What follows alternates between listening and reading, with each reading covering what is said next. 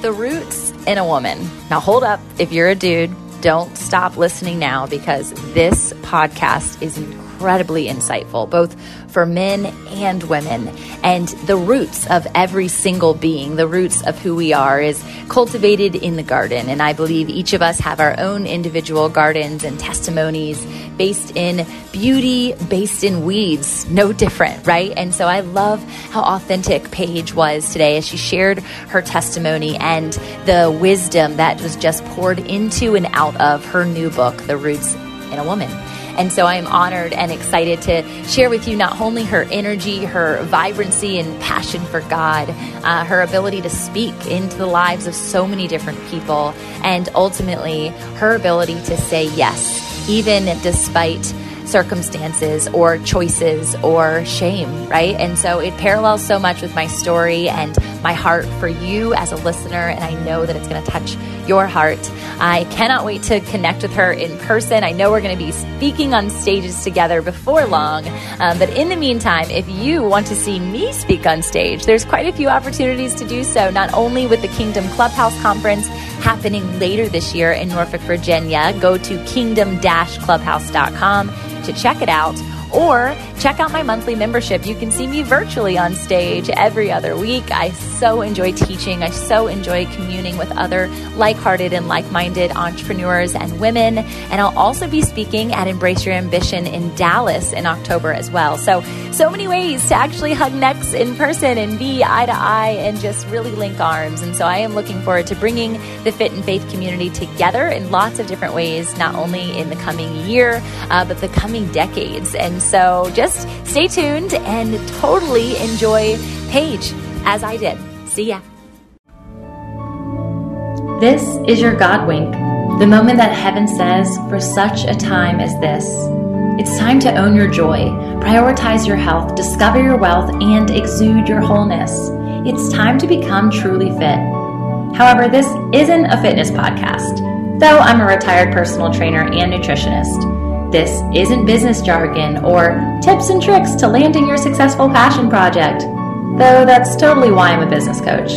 This isn't a quick fix health detox ploy, though I'm all for therapy and I love Whole Foods. I do have a YOLO side sweet tooth though. This isn't confusing religious banter, though I'm an ordained minister still figuring out the many things and facets and faces of Jesus. It's really none of that. So I'm wondering, if you're wondering, what is this? Well, this is an opportunity to join me alongside other big dreamers, innovative movers, and lifestyle shakers as we explore and share our messy comeback stories and discoveries with each of you fellow passionate seekers. The Fit and Faith movement was birthed through my own trial and error discovery of mind, body, and soul alignment, and to be totally transparent, my own entrepreneurial crash and burn experiences. I've learned firsthand that being fit isn't about our physique at all. It's not about our qualifying abilities or titles. It's not about our potential. It's truly about our God-gifted passions meeting our purpose. You are one step away from achieving your idea, your dream, your calling, your purpose, whatever you want to call it. And I want to be there for the moment that you say yes, in freedom, clarity, and confidence that you are living fully fit and who and whose you were made to be. Welcome to the Fit and Faith podcast with me, Tamara Andress. There is no better time than now to get fit. Welcome. We are live and in action, and I am so excited to have you as a guest today, Paige. I know that it's going to be such a God moment, as everything that has aligned to this point has been just that. I know in our personal testimonies, but also in our friendship and just the messages that God has planted in our heart, no pun intended, for the planting. You guys already saw it, and I have my book right here, The Roots in a Woman. This cover, we were just talking about it before we came off, is just... it speaks to my soul. And so I'm so excited to dive into your own personal testimony and hear how it has just affected every portion of your life to today. Yeah. Yes. I am so excited to be here. I mean, that intro is like, I'm over here dancing. Yes. it. It makes us so excited. And I never watched your guys' individual one before I put them live. And so I get really into the vibe of whatever music or my creative designer, Morgan, she's absolutely insane. And so it was interesting because the sound is so lighthearted, which I feel like really parallels to you. But then the book has such a deep sense of emotion. And even speaking to that, and we can dive in any place that you want. But one of the first things when you open your book, obviously, is the contents, the table of contents. And you guys, there are some deep conversations. Like, listen to this, like comparison, abandonment, loneliness, envy, jealousy, lust, favoritism, lying, gossip, depression, emptiness, trust issues, soul ties, tragic loss. I mean, this is just a couple of the many, many more that I haven't listed. And it's crazy that you can, without even having a snapshot understanding of your testimony, because I don't yet, that somebody else can experience all of those things in their own sense. Mm-hmm. And so I love that you attacked them, and I can't wait to read the book myself. Yeah. It was kind of interesting because I've always wanted to really pursue the form of writing to help reach people, kind of like the key to open the door to people's hearts. And when I really felt pulled to write again, because I actually published my first book when I was 19, so it was a 12-year gap. And when I was like being prompted to write again, I have a couple other ones that are in the works.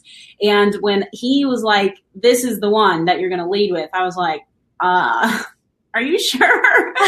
And that's just because, I have that ability and I guess the permission in my soul to be very vulnerable and transparent.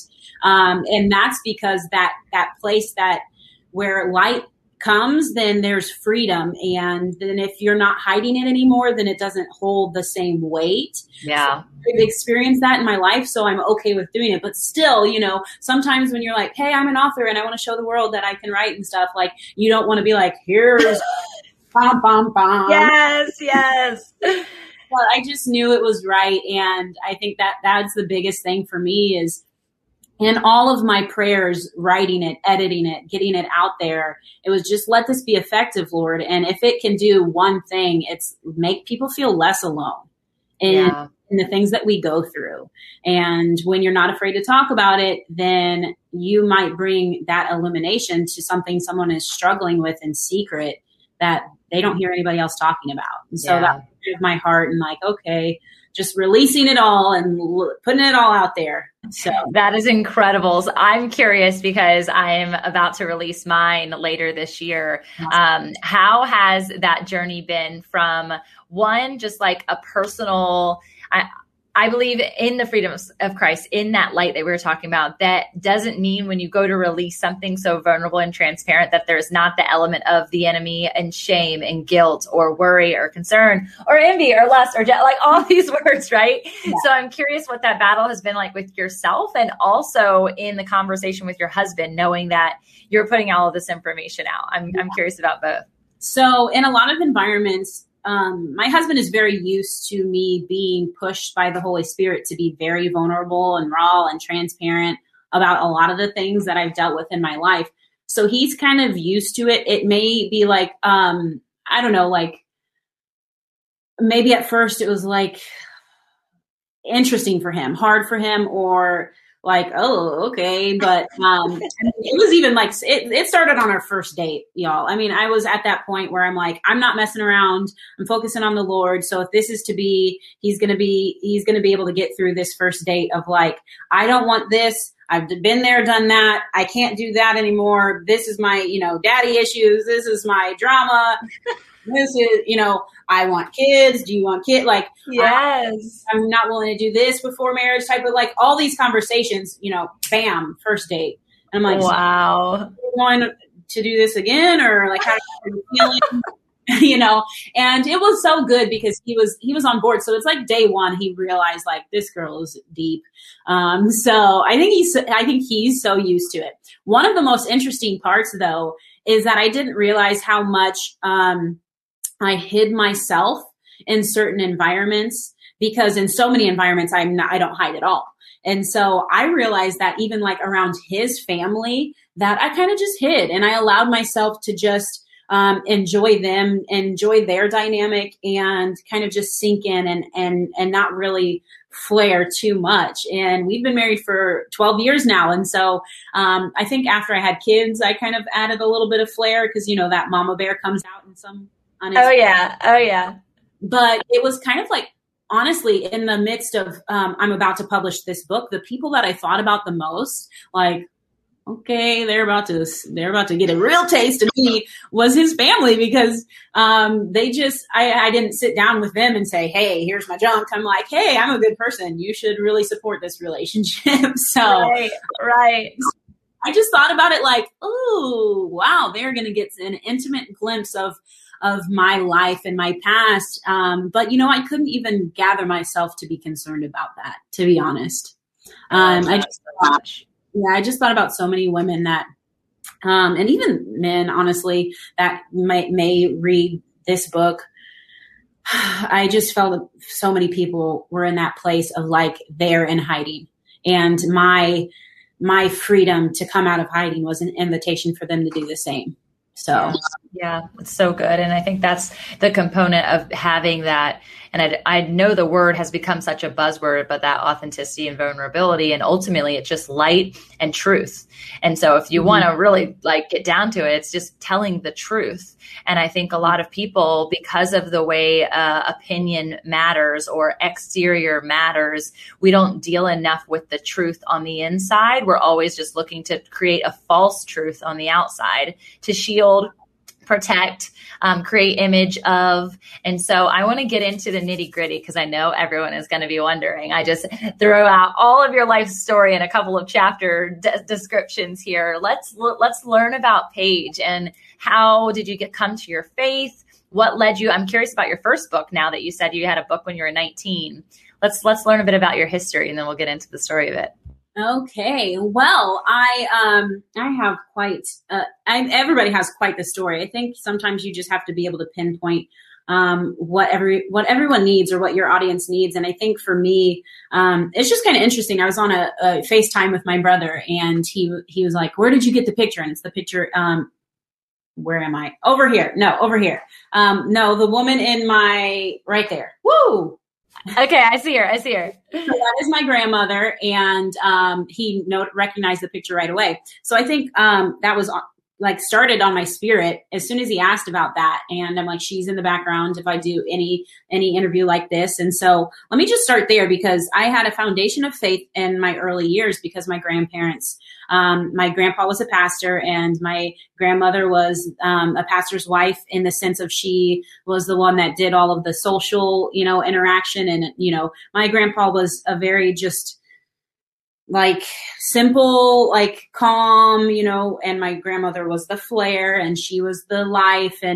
And so she provided all of the events, and he's the one that brought the word. And so I had that foundation from a young child, but simultaneously growing up in a broken home, because my mom was raising 3 kids on her own. My dad left. Well, he was kind of in and out, and lots of traumas wrapped around that. My mom is white, my dad is black. So we had some traumas in the sense of some racial tension in the family where they weren't comfortable with that situation. And then just, my dad not living up to what my mom's expectations for their life were. And so he was kind of in and out, actually until I was 14.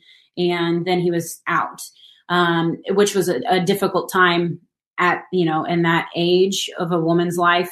That's pretty rough. And that's kind of where, there's this great divide where I start really, really exhibiting my trauma response, right? Mm-hmm, so for sure. Up until the time I was 14, I had the ability to maybe hope and to hold on. And I was already developing some anxiety, and that was very apparent, but it wasn't until hope was completely gone that I was I really began to flare up in some of my trauma responses. And so just making a lot of poor decisions. And it's funny how I had that background of faith, and I believe that I was saved at a young age, but in my teenage years, going through a lot and making a lot of poor choices and a lot of things that were happening to me, circumstances that I couldn't control that were really unfortunate. And you know how you think kind of like you would think about God and be like, well, he would be disappointed and he would be frustrated. Well, in the same time, in the same season, when my dad left, it was about 6 months later or a year later when my grandma passed away, and she was this significant person. And actually, ever since that moment, we haven't had a family reunion because she was the glue, not just for our church, but even for our family. With all the tension that was going on, she was the person that could get everybody in the same house, regardless of all the drama that was going to go down, right? But like, we pulled it all together for her. Well, when that was gone, it was gone. So, but in those seasons, I would think about her and, and think about if she would be disappointed and if she was looking down on me. And, so a lot of times I feel like, as much as it was the Holy Spirit, I felt like my grandma was always in the back of my mind, like, you know who you're supposed to be. And actually, she passed a torch to me when she passed away. Her torch didn't go out. She passed it. And so that's why there was that protection over my life. And even in the darkest places, I still felt like there was a calling to my soul. And so I think in each chapter of the book that I'm able to speak so much to the healing that I've had in my life, because I'm able to pinpoint like, hey, this is the season that I was in. This is the place that I was in. This is the darkness that I was in. And this is how I knew that there was hope, or this is how I knew how to crawl out of that dark hole. And it all comes back to, there was still that still small voice. There was still that illumination of like, you're not junk. You're not trash. You haven't been completely abandoned. Even when it felt like that so deeply in my soul, there was those subtle reminders or those inclinations, or just like when I'm making extremely poor choices around people that I knew I wasn't supposed to be around, doing things I knew I wasn't supposed to be doing. And he's right there and I could feel him. You get those like goosebumps. One of my dear friends calls them God bumps, and I like that. Makes sense. I love that. Yeah, so like getting those God bumps, and I just would feel him speak to my spirit like, you don't belong here. Yeah. You don't belong here. And you have so much in you. But honestly, I can't look back at those things and feel any sort of like a regret, because I learned so much. I healed so much, and I learned so much about that father relationship that was so damaged and so broken. And it wasn't just Jesus. Jesus is my friend, my homeboy, my example of how to live life in flesh.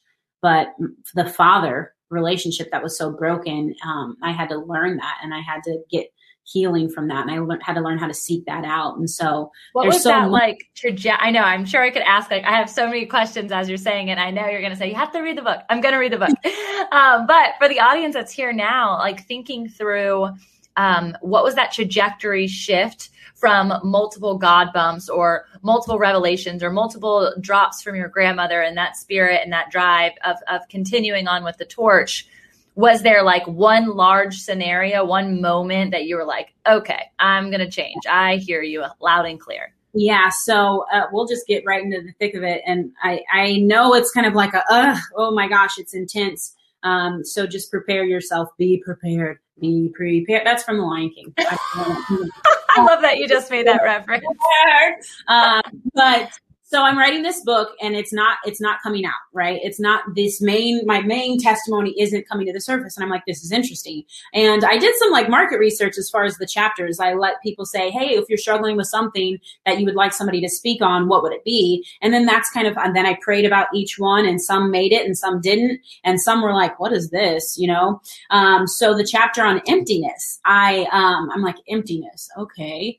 But I felt him say, yes, that's a chapter. You need to put it in there. So I'm sitting in this shared workspace writing, and it's like, okay, emptiness. Now, Holy Spirit, flow through me. Let's go. Let's do this. And then it was like, and bam, here's your main story. And I'm like, no, that's dramatic. No, I know exactly what you're saying. And while somebody who might not have written a book wouldn't understand, I get it. You're like, fighting your fingers to release the thing that you know God is pushing out of your body, literally. I'm like, fine. So when I was 17 years old, I ended up with an unwanted pregnancy. And I made the unfortunate choice to have an abortion. And I talk so much about that in so many different areas of my life that I can kind of notice that I shock people with my freedom to just share. And sometimes it's like, oh, let me backtrack. I'm okay. Like, let me tell you a little bit more about this story, because I don't want it to sound cavalier or just off the cuff and like it doesn't matter. But that's just how much freedom I have in this arena. So let me just tell you a little bit more in depth. So I made the decision because it was a part of like, okay, it was a quick and easy solution. It seemed to take away everybody's disappointment and sadness. I was considering, my fears, not my future. I was thinking about only my fears, not really the future. It was fears about the future, but it was really just fears. And then I was concerned about everybody else around me. And that's what fueled the decision. And I made the decision, and it was pretty much immediately, like, I knew it was wrong. I thought I had a preset in my life that if that ever came, like, that would never be my decision.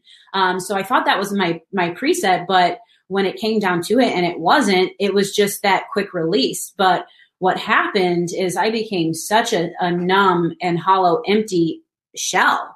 And it was like not even being able to feel emotions surrounding it. And it was just like, well, that happened. I went to school the next day and no one knew. And I don't know. I think having gone through everything that I had went through already, and I felt all of it, to be in the place where I felt nothing was so unbelievably frightening, because anxiety is big and you feel it. And I had anxiety since I was a child.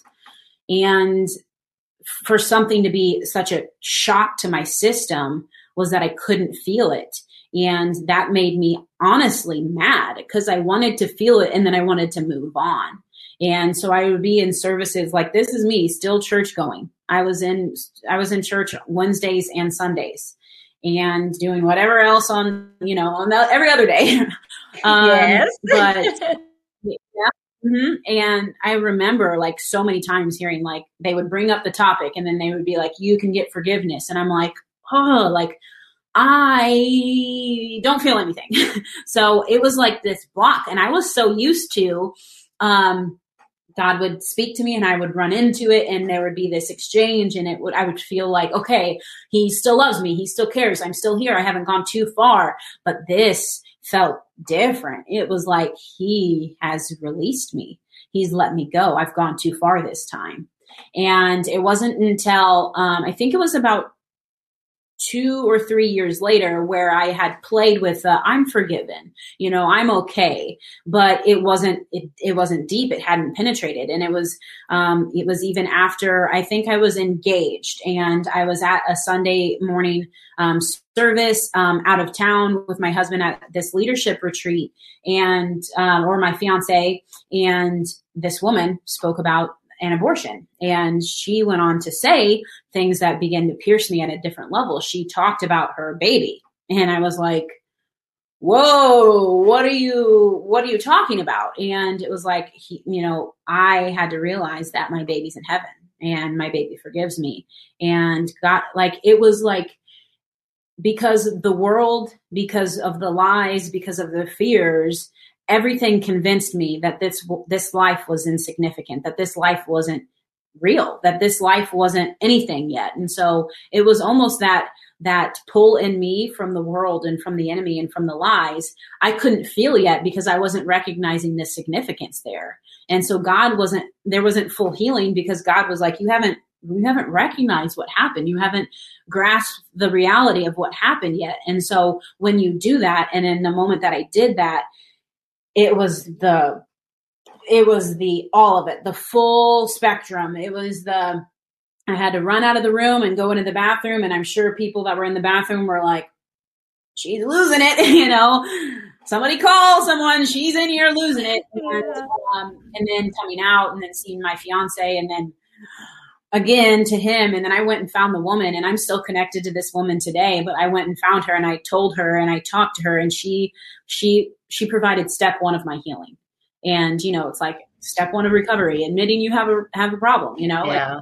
and that's where it was. And so, that's such a significant piece of my story, because even though I think I was there was a couple, like I said, there's a couple year time frame from 17 to when I was, 21 or 20. Yeah.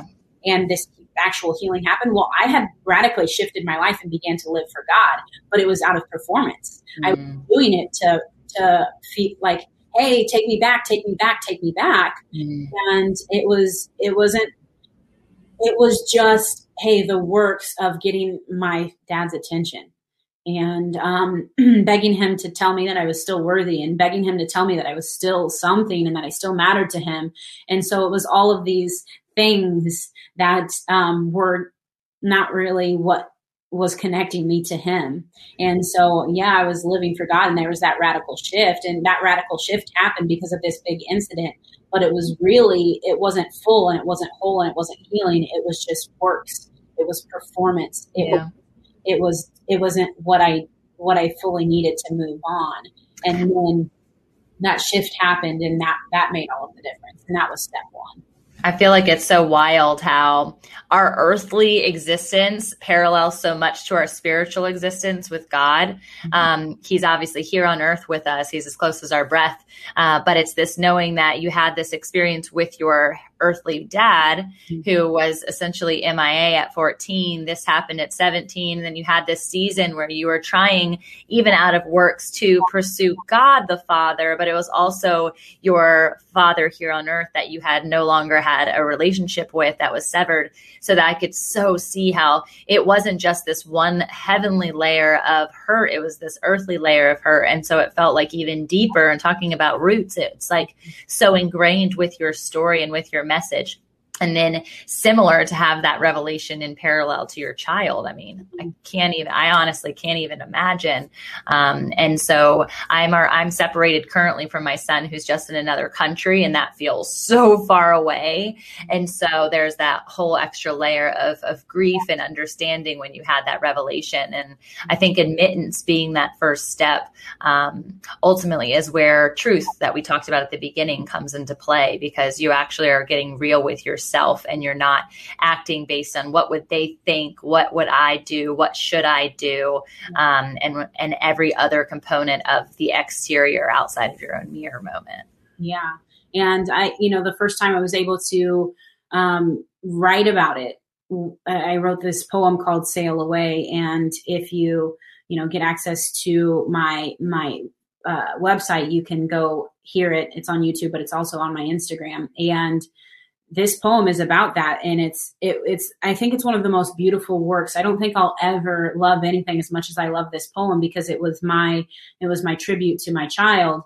And it was like finally there. And I was so thankful for that healing, but it's also hurt. I express my pain. I express my regret. I express the truth of the matter. And so it's called Sail Away, and there's some reasons why. And so when I got pregnant with my daughter, I went and got a tattoo. It was very early, at this place called Righteous Tattoo. And he prayed over me before, he did the tattoo, which was so significant. He had no idea what was going on, because I was getting a sailboat tattooed on my wrist. And so, yeah, I love it.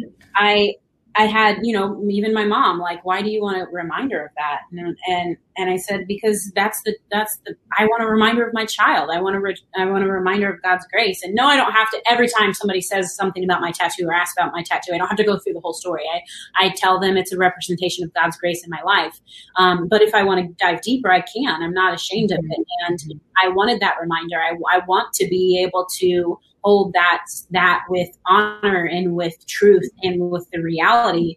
And I want to be able to tell my daughter one day, when I tell her the story about all of this, to remind her. And this is like my thing. I want to tell her, like, life is tough, but so are you.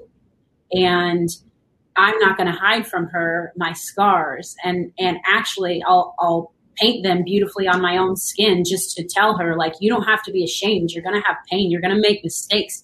But that is the beauty of us being here and this human experience, is that we can be at the depth of our pain and reach out for the Father, and he still hears us. He still sees us. Mm-hmm. And it can be of our own doing, or it can be of the doing of anybody else, but it doesn't really truly matter. It's about our response. It's about, in the moment when you're in the most pain, whether you did it or somebody else did it or whatever, when you're in the most pain, what do you reach to? Who do you call to? Where do you run?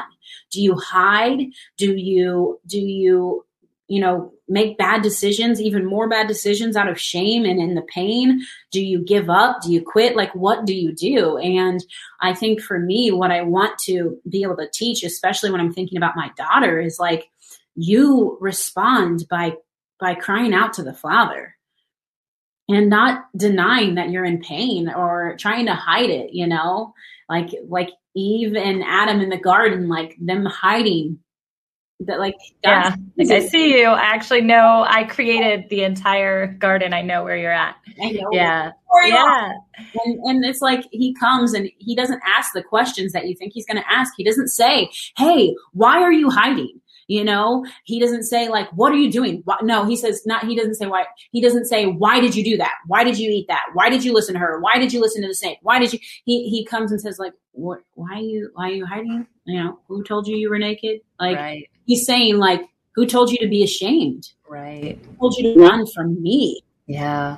Yeah, you made a mistake. It was more about the fact that they responded by hiding. They responded by covering up. They responded with shame and guilt.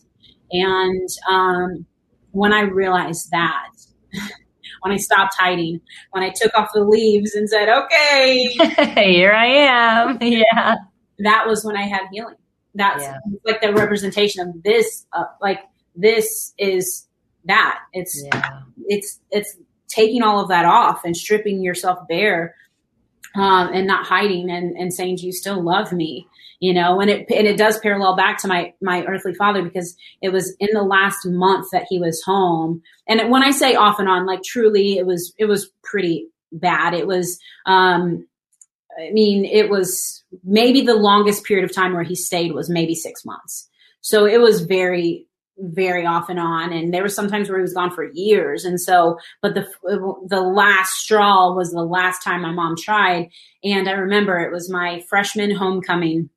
And this is just, when he was there, he was so absent. So he was laying down on the couch watching TV, and I had gone and gotten my hair done, and my mom's a hairstylist, so she did my hair at the salon. We came back and we got ready. Like, we finished my makeup. I put on my dress. I went with my good friend that I had known since kindergarten. He was the homecoming prince. And so, and kind of in my own mind, I felt a little bit like a princess. And I walked down the stairs, and he didn't even look up.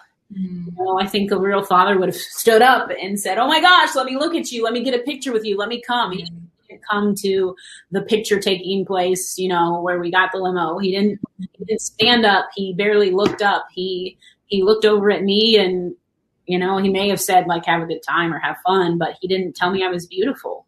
And, I just remember, like, that was such a pivotal moment. He was gone not that long after that, but there were so many times from then on that to my Heavenly Father, I felt like I had to put on these garments and dress myself up and be something so that I could say, like, do you see me? Do you think I'm beautiful?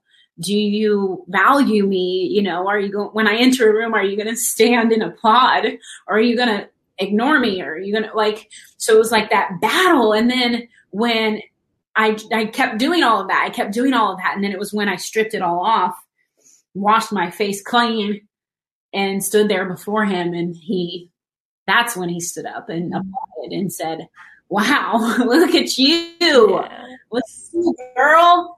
I love you. You're beautiful. You are in this moment the most everything you could be. You're everything I created you to be. And so it's like that finally like, taking everything away, all the pain, all the hurts, but all of the trying, all of that, when I took all of that away, and that was that was the place of being whole and being fulfilled. And even with the biggest mistake, he still chose to love me and bless me and tell me I had a future and tell me I was forgiven and tell me there would be a reunion one day in heaven where I would be recognized, for something that's like when you give up the right, you feel like, I gave that up. But God says, but I can still give it back to you. Yeah, it's like the prodigal son is what I'm thinking about. And he's like a ring and a robe. Like he is there to just greet you. And despite how you come back, maybe head downcast, maybe in that poor me, poor my, I made the wrong decision, which I know that the prodigal son did many of those things as well. And the father was just sitting there and saying, let's have a feast, because it doesn't matter that back end scenario. He's not wondering all the questions that we think he's wondering. He could have sat there and been like, where have you been? What were you doing with my money? What were you doing in the dark places? Right. And that was not how it was given out. And it's not how love is given out. There's no need for exchange. There's just the giving of freely. And you don't have to give me anything in return other than your attention. And that's exactly what you did in that moment, is the attention of all of the hurt and the pain, and bringing light to that allows there to be freedom, and not just freedom for you, freedom for every single person that you're in community with, whether they've had a similar scenario or they can just experience those emotions with you. And so, quick commercial break. I know I hate these things too, but it's so critical that you grow your business for God's sake. And I mean that, pun intended, with all the love in my heart, to get you from a place of ideation to activation. Stop dreaming, start doing, stand up, start saying yes to the call that God has on your life. We are going to be joining in Lexington, Kentucky with none other than the beautiful Rise and Grind community with Glenn Lundy, who will be co-hosting this incredible conference. This is the second annual, and he has taken me under his wing to be able to share this stage, to motivate and inspire. And I cannot wait to see you there. November 5th through the 7th, if you want to come in for the VIP experience, which who doesn't want to come along for VIP? That's all access passes to the speakers and the artists. And you'll be able to dine with us in the private rooms with your own special bathrooms. So of course, come. 1 day, 2 day, 3 day passes available as well. And we cannot wait, as Glenn and I say, to hug your neck. See you there. It's so interesting as you're sharing about your father. I was walking through my own journey with my own dad and thinking of all the intermittent times that he was around, specifically because of the military, and he would deploy for 9 months at a time. And we were 3 kids at home with my mom, who did the best that she could with the best that she could.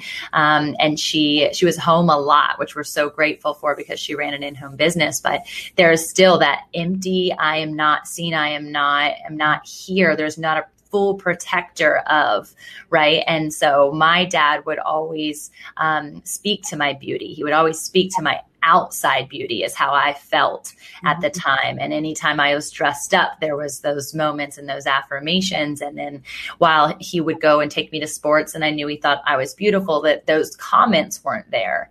And therefore, in that striving and that perfectionism for other men, either in his vacancy or just because I was growing into my own and coming into relationships, I thought the expectation was I needed the outside face to look good, right? I needed there to be a presentation of self, because that came when I was dressed up rather than when I was just in my pajamas. And so I think society as a whole is doing that, Snapchat, Instagram, all of these different places that our children are going to be growing up into. And it's a fear of mine, but it's also where I allow my faith to supersede it, because even as an adult, I've had revelations as I've walked through my own unbearing, my own uprooting process, and come to this belief that I don't need all of it. I don't have that on, and it's not to say that makeup is wrong. Right. It's to say that I am beautiful with or without the makeup, and that in my raw form, my rawest form, I'm actually the most beautiful. And while my dad is still intermittent in my life, he's not necessarily physically present. And because of that, I need to find that security in the Father who sees us every single minute, who curated us, and to know that our relationships here, while have intention and are hopeful for a strong, deep, intimate connection, the promise is only in him and his security and his steadfastness and his ability to comfort us in every single situation. And so when I've leaned into our Heavenly Father's arms, I've been able to see with fresh eyes the fact that my Father, who I adore, is just flesh. He's just broken as well. And so I just wanted to speak into that for people who might have a different scenario, that there's still connectivity to your story. And we have people who are watching live who are sharing about their own dads as well. And so thank you guys for your vulnerability. Thank you for sharing and opening up about that piece.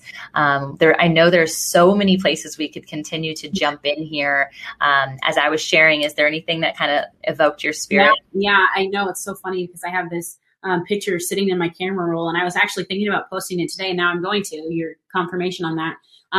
I had to learn to embrace my natural beauty in so many different seasons, but postpartum was difficult because I got what's called melasma. So I had like this what they call. I had it too. Yeah, it's lovely, isn't it? I didn't tell me. I remember walking into my sonogram, my last sonogram, and the lady said, "Wow, you really got the melasma, don't you?" And I'm like, well, "You're like, Grace, thank you." Nice? Is that nice to say? But I dealt with like the struggles of that. Not only was my body not acting right, in my opinion, but like then my face and then choosing to lean into that, leaning into, why is this bothering me so much? Why is this hurting me so much? And to be honest, like I put on makeup for this thing, but like I am and most days I just, if I have a meeting or something where I'm doing, like I'll put on makeup for that. But I have leaned into really understanding the true beauty and when I don't feel beautiful, why is that? And so it was triggering in my spirit when you were saying that, because I did my first video where I was promoting my blog. I don't really write on my blog anymore, to be honest. Like, it's just not like my forte. I'm in a weird season of my life where I just trust God and like do what he says to do and we'll figure it out. I'm not super organized, to be honest, but my first video, I'm like, I start with my face of makeup and I take off my eyelashes while I'm talking, and then I wash my face. Yes. This is me. I'm bearing myself to you because I'm beautiful both ways, but truly just I'm beautiful, and I need everybody to recognize that essence. And I took a picture of myself when I was on day 4 of laboring at home with my son last April, and I had the melasma and my lips were swollen and puffy, and I didn't have obviously any makeup on. It had just gotten out of the bath, but I took a picture of that moment because I wanted to remember the rawness of my human experience in that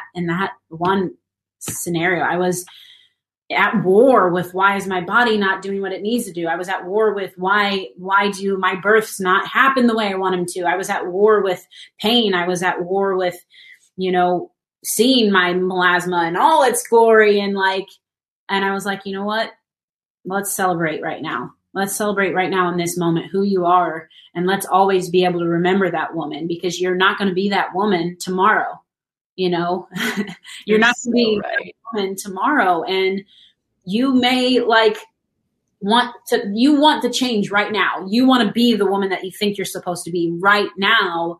But even when you get there, if you couldn't celebrate her, then you're still not going to be able to celebrate her.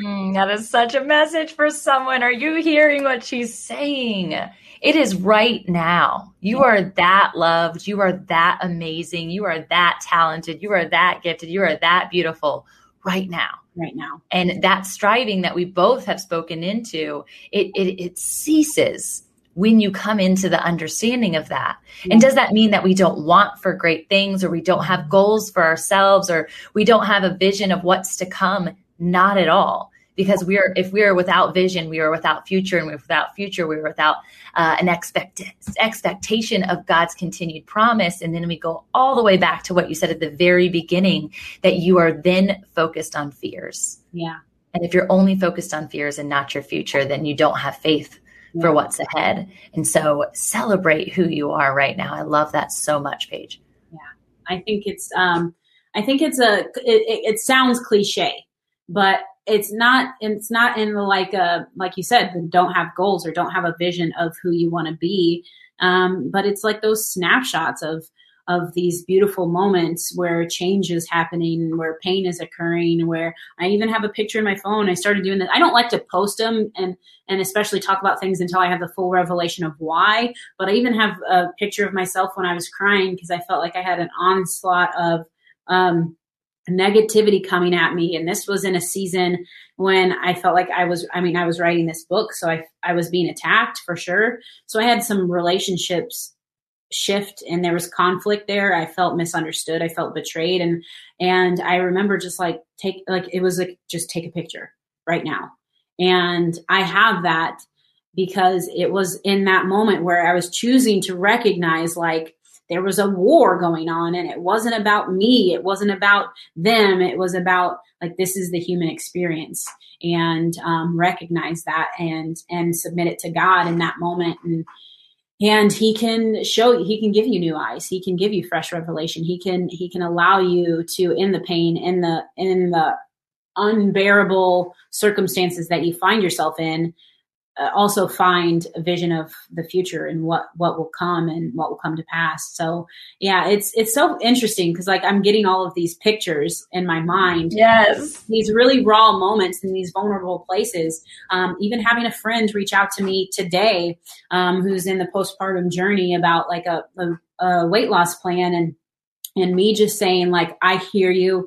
I recognize everything that you're going through. Let me tell you a couple things that no one told me. It's harder than you think it is. You look in the mirror and you no longer recognize yourself. But at the same time, you cannot emotionally begin to berate yourself right now because your body just gave you the greatest gift that anything will ever give you. So celebrate it. Don't allow yourself to self-loathe right now. Identify what you're feeling. That's fine. I'm not saying I don't want to be the person that says, don't feel, because then she won't come to me when she's feeling. Totally. But you feel this, but remember, you just gave yourself the best gift, and God worked through you to bring life into the world. So don't allow self-loathing to be the reflection that you see. Change the narrative, change what you're hearing and what you're seeing. Give yourself time. You have the rest of your life to get saucy again for your hubby.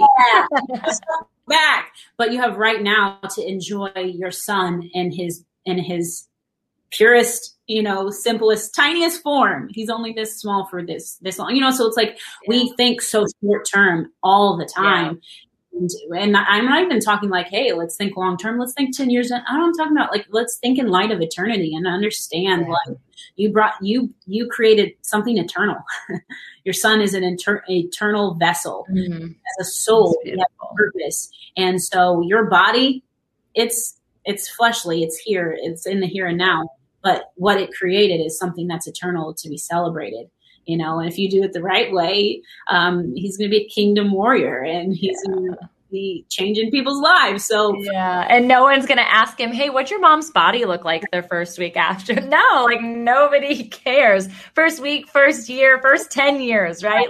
It is a process. We as women have the joy and the burden, and the burden was gifted in the garden. And we were talking about that because of a choice, right? And at the end of the day, what I think is so beautiful about that is that there are consistent affirmations that God gives women throughout the Bible for us to cling hold of, and to value the inner beauty. And you spoke of those garments, and that garments aside, we are clothed with dignity and strength. Right. And we get to laugh without fear of the future. And so that is a promise. And that is also an activation of something that we need. And so that doesn't mean that every single day I wake up feeling like a warrior.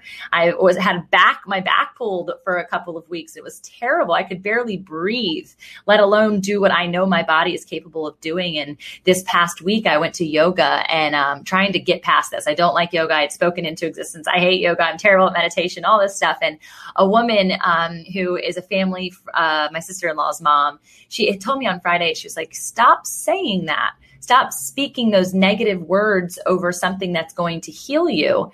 And I thought about it, and she said, if you pray, you meditate.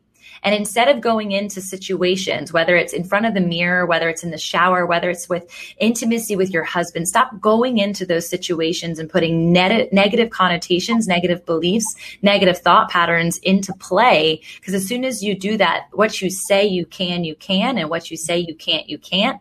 And same thing with I won't, or I shouldn't, or I'm not good at, I'm not worthy of. And so she gave me a different perspective, and I'll forever treasure it. And she said, you are good at that because you do it every day. You're just using a different word. So you might not think you're good at meditating, but if you pray, you're good at meditating. And she said, do you have questions for the universe? Do you have questions? I'm like, yeah, I have questions every day. I have so many questions for God. And she's like, all you need to do is ask the question at the beginning and wait for the answer. And there was so much beauty in that. And then by the end of that yoga session, which I hadn't done yoga in years, I was weeping and I was laying on the mat and I was crying because I had the revelation to the question that I asked. And the question that I asked is, how do I find peace? How do I find eternal peace? I am so good at joy.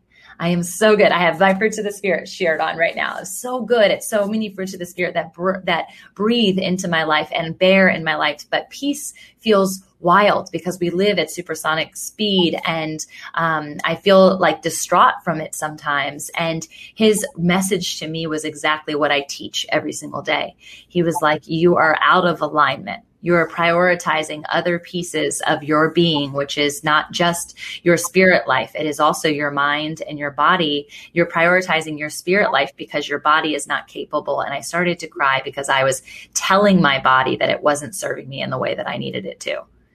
And so this is a perfect parallel to the fact of what you felt when you were laboring, what she is feeling and looking in the mirror at this point in her life, what I was feeling many years postpartum and not capable of doing a thing that I thought and had taken advantage of so often before. I should be able to go running on the beach during the summer. It's my favorite season.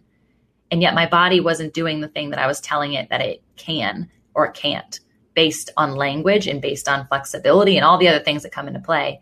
But God's revelation, and the revelation that I hope that people have right now, is that there is an alignment factor. So if she sits in that space, in that pocket of, okay, this is beautiful. I have all of the things that God has gifted me. This is a treasure. This is an eternal gift, like you said. There still comes the moment where she has to prioritize her body. Yeah. And get to the place of acting and walking and feeling great about herself in this new form of who she is. Yeah.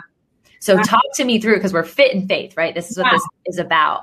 I'm so excited about that. Yeah. Tell me what your thoughts were when you thought about that. My daughter will be 4 on July 20th.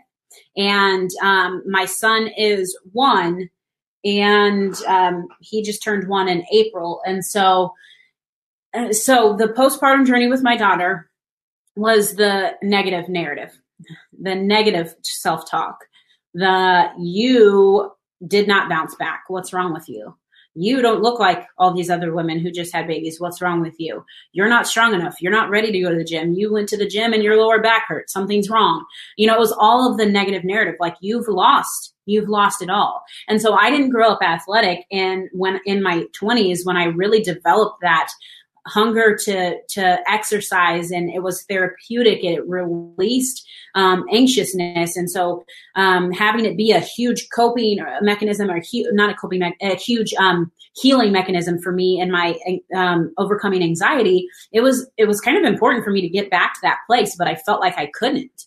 I felt like that was gone. And, like, I was so proud of like the body that I had built, even not being athletic growing up. We didn't have the money for all those things. So it's like I had trained my body to be that. And I was proud of that. I was happy I could do box jumps one-legged and like, yes, oh, I'm a boss.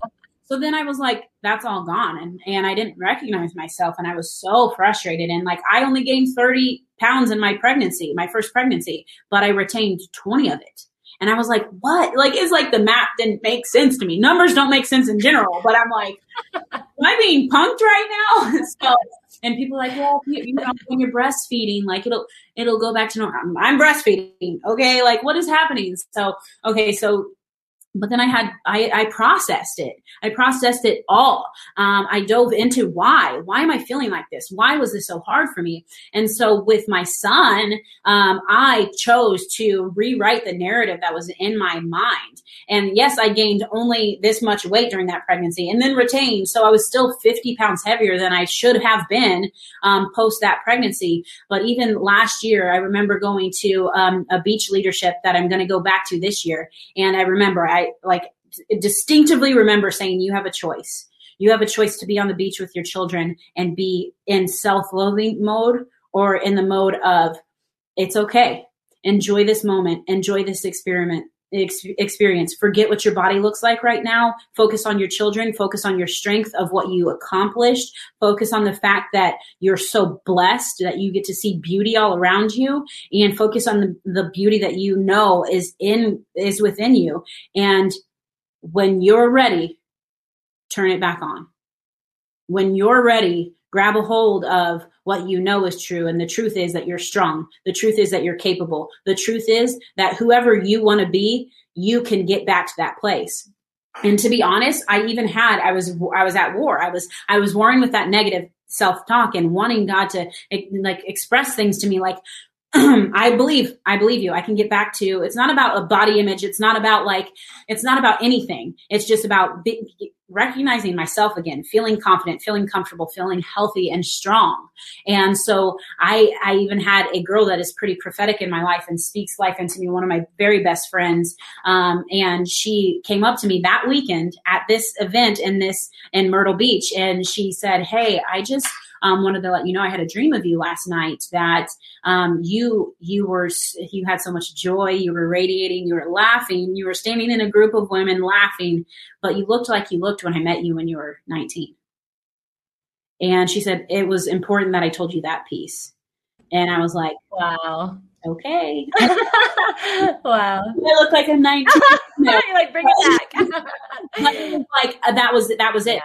Yeah. I needed God to tell me, you can have back whatever you want back. You just have to fight for it. You have to know that you're strong enough. You have to know that you're capable. You have to stop the inner negative narrative and let yourself enjoy this moment, be at peace in this moment. And then I remember taking my before picture. It was in August. My son was born in April. And maybe that's more time than another person would allow themselves. But, it was COVID and I was like, I was enjoying all the fruits. But then when I drew a line in the sand and I said, okay, I'm starting my journey to get back to who I want to be. And I remember taking that before picture in August, and there was ups and downs, there was plateaus. But since last summer, I will go back to the beach this year, and I will have shed 50 pounds. Wow. And but really, I shed self-loathing, I shed shame, I shed the fear of never being that again. I shed all of the negativity, the things that were trying to come with me. To that. And how much more weight that carries than actual pounds, right? More weight. And because I chose to celebrate in that moment, because I chose to say, take a picture of me on this beach with my son and celebrated that moment. I took that snapshot. I wasn't super happy with where I was, right? But I chose to celebrate myself in that moment and to have those memories. And because I celebrated myself then, I can celebrate myself now. I love that. One person that I follow really closely, he has something called the Rise and Grind Show. He does it every single morning from 5:36. His name is Glenn Lundy. And he says every single morning he'll state the date and he'll say, today is July 13th, 2021, and it'll never be July 13th, 2021 again. And so how are you going to write your story? How is it going to look? How are you going to reflect on it tomorrow?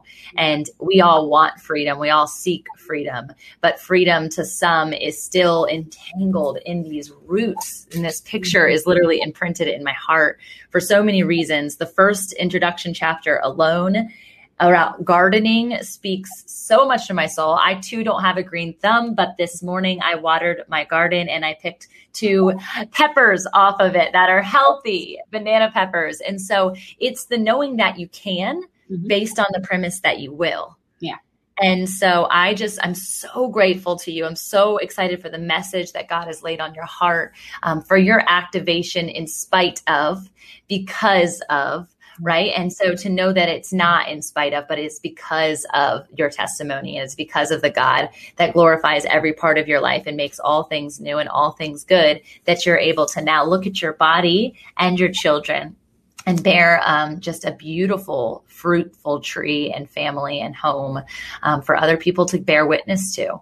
And for you to unlock moms, unlock women, unlock so much more than that. Even men, I know, are dealing with these issues in secret, trapped in the garden that they make. That's the craziest part about it, is we are the ones planting the seeds. We're the ones watering the weeds instead of the healthy garden, because the weeds grow faster. Honestly, that's why. And it feels more sustaining in the time. I mean, you talked about those seasons of your life, and I had them no different. And so I just want people to live for the best version of who they are today, and know that tomorrow they still have an opportunity to become better and more like Jesus, which is what we're called to do. Yeah. Yeah. And just like, I think denying that you have thoughts and denying that you have feelings is not the human experience. You have to recognize that. You just don't let it run you. You don't let it rule you. You know, I have thoughts, I have feelings, and they're wild, and they can be crazy. But I have control, and I have the strength, and I have the power, and I don't know. It's like thinking of that garden, and I can either let them grow simultaneously, or I can trim them.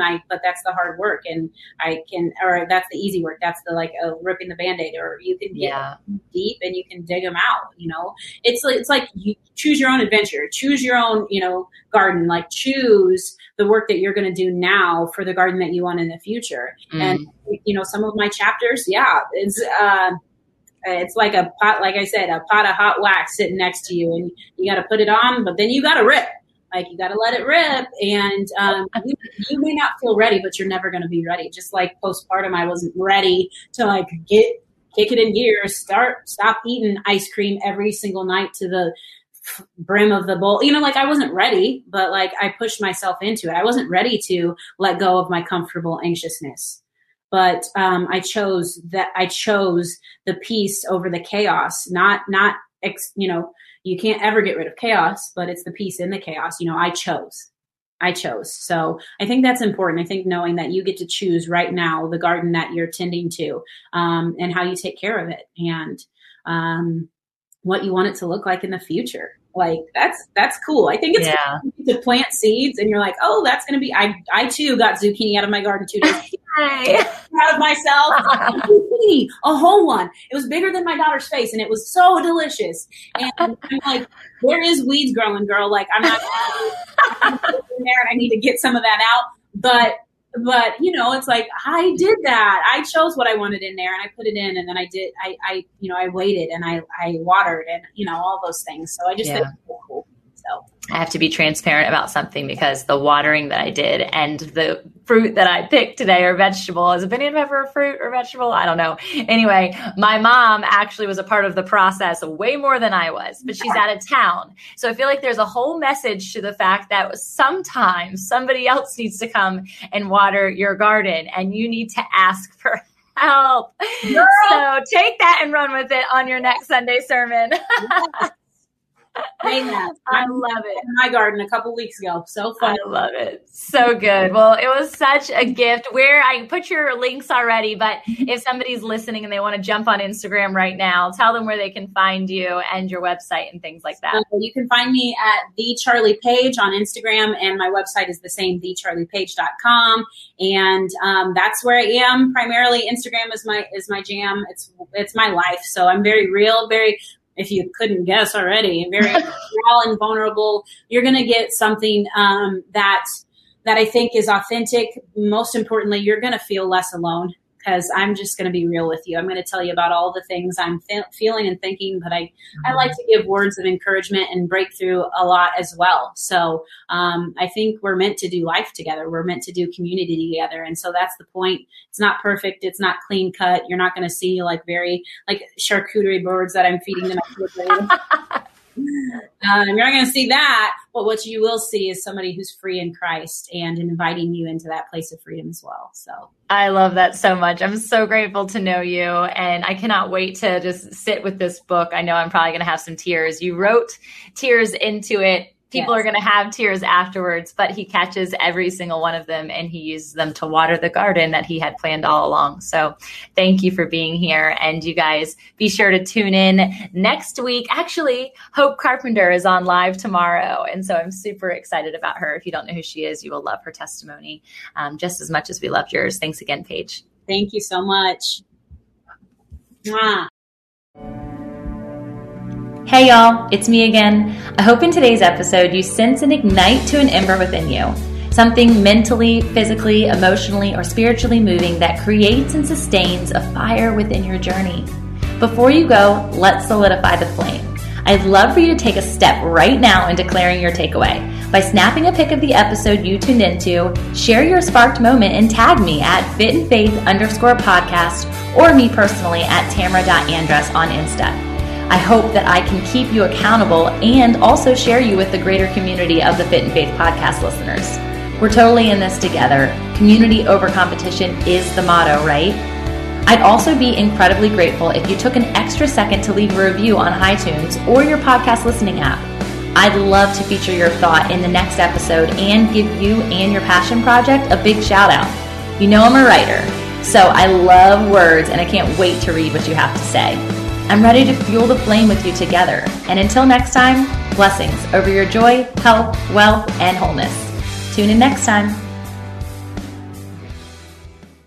Hey there, it's Nicole Eunice from the How to Study the Bible podcast, and I'd love to invite you to join us as we weekly discover a passage of God's Word together. From beginning to end, from principles to practicals, we are here to make sure that God's Word is powerful and relevant to your life. If that sounds like something you're looking for, I would love to invite you to subscribe. You can go to lifeaudio.com and search How to Study the Bible, and we'll see you there.